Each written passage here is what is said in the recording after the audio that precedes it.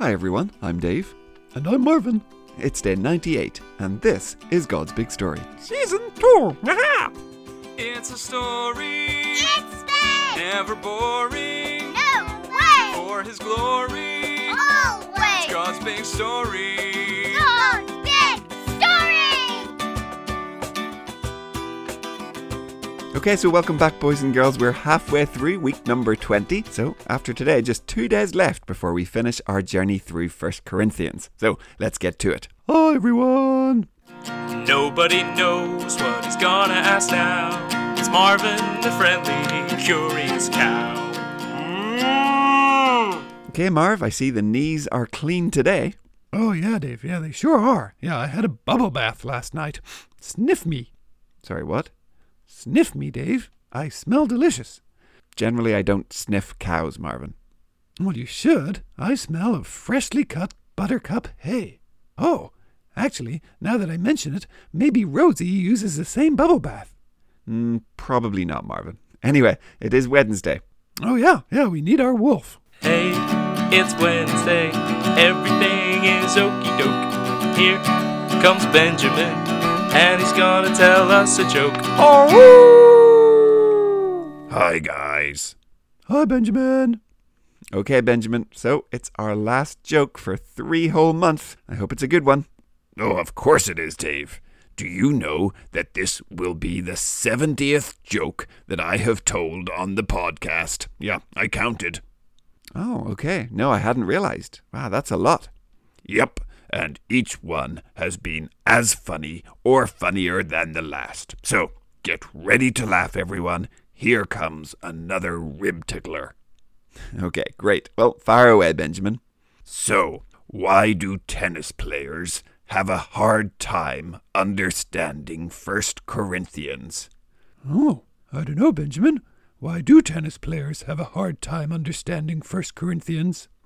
Because to a tennis player, love means nothing. Oh, Oh, yeah. Yeah, Dave, because the score in tennis games are like, 15 love. Yeah, oh, I get it. Yeah, that was a good one, Benjamin. there, you see, Dave? Hilarious. Yep, thank you. Good work, Benjamin. Okay, so you're going to read for us today, right? Oh, yeah, I sure am, Dave. Great. Okay, so yesterday we read as Paul talked about the church coming together to worship, how that should be ordered and not chaotic, so that everyone could be blessed by being there. And again, Paul is urging the church to be concerned for one another, to love one another. Oh, yeah, sure. Now, we're coming to the end of this letter, and having spent so much time kind of giving the Corinthians instructions on how they should be living and conducting themselves, again, urging them to love those around them, Paul starts to bring his letter to a close. And he does that by reminding the Corinthians of the amazing truth that they have believed and the amazing hope that they have in Jesus. So in the first few verses of the chapter, he reminds them of the truth of what happened. Jesus died, he rose again, and he appeared to the disciples and over 500 other people too. And so we're going to jump in verse 12, where Paul talks about why the resurrection is so important. Okay, great. So, Dave, what do we listen for today? Well, Marvin, a couple of questions today. So Paul says, if our hope is only for this life, well then people should do what to us? Okay. And then, what does Paul call the last enemy? Okay, so if our hope is only for this life, people should do what to us? And then what is the last enemy? Got it, I think. Great. Okay, so Benjamin, 1 Corinthians chapter 15, verses 12 to 26. Okay, then, here we go. We have preached that Christ has been raised from the dead. So how can some of you say that no one rises from the dead? If no one rises from the dead, then not even Christ has been raised. And if Christ has not been raised, what we preach doesn't mean anything. Your faith doesn't mean anything either. More than that, we would be lying about God. We are witnesses that God raised Christ from the dead. But he did not raise him if the dead are not raised. If the dead are not raised, then Christ has not been raised either. And if Christ has not been raised, your faith doesn't mean anything. Your sins have not been forgiven. Those who have died believing in Christ are also lost. Do we have hope in Christ only for this life? Then people should pity us more than anyone else. But Christ really has been raised from the dead. He is the first of all those who will rise from the dead. Death came because of what a man did. Rising from the dead also comes because of what a man did. Because of Adam, all people die. So because of Christ, all will be made alive. But here is the order of events. Christ is the first of those who rise from the dead. When he comes back, those who belong to him will be raised. Then the end will come after Christ destroys all rule, authority, and power. Then he will hand over the kingdom to God the Father. Christ must rule until he has put all his enemies under his control. The last enemy that will be destroyed is death. Okay, thanks, Benjamin. And Marv, so what should people do if our hope is only for this life? Oh, they should pity us, Dave.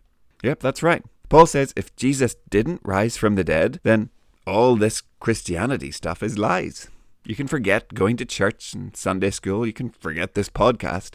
If Jesus wasn't resurrected, it's all a complete waste of time. And people should just feel sorry for us Christians because, well, we're being fools. But Paul says if Jesus really did rise again, well, then it proves he was who he said he was. It proves he was the Son of God. It proves that death is not the end. And Marvin, what did Paul call the last enemy? Oh, death, Dave. Yep, death is the last enemy. And Jesus will destroy death once and for all. When we are raised with him, we will live forever, never to die again. Yeah, hooray! Exactly, Marvin. Boys and girls, death is a terrible enemy.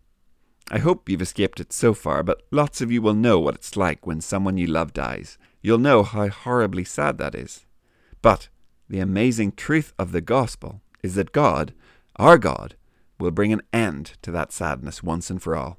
He will turn the sadness we feel here on earth for a time into a joy that will last forever and ever.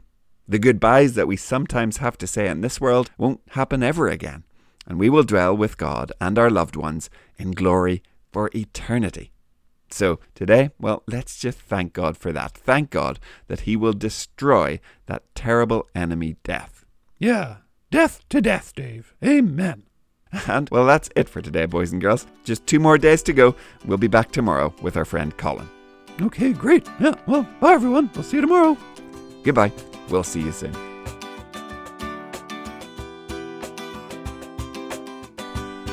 God's Big Story is a ministry of Eden Grove Presbyterian Church. Music and jingles by Dave, Josh and Josh. For more information and further resources, visit woodendonkey.org.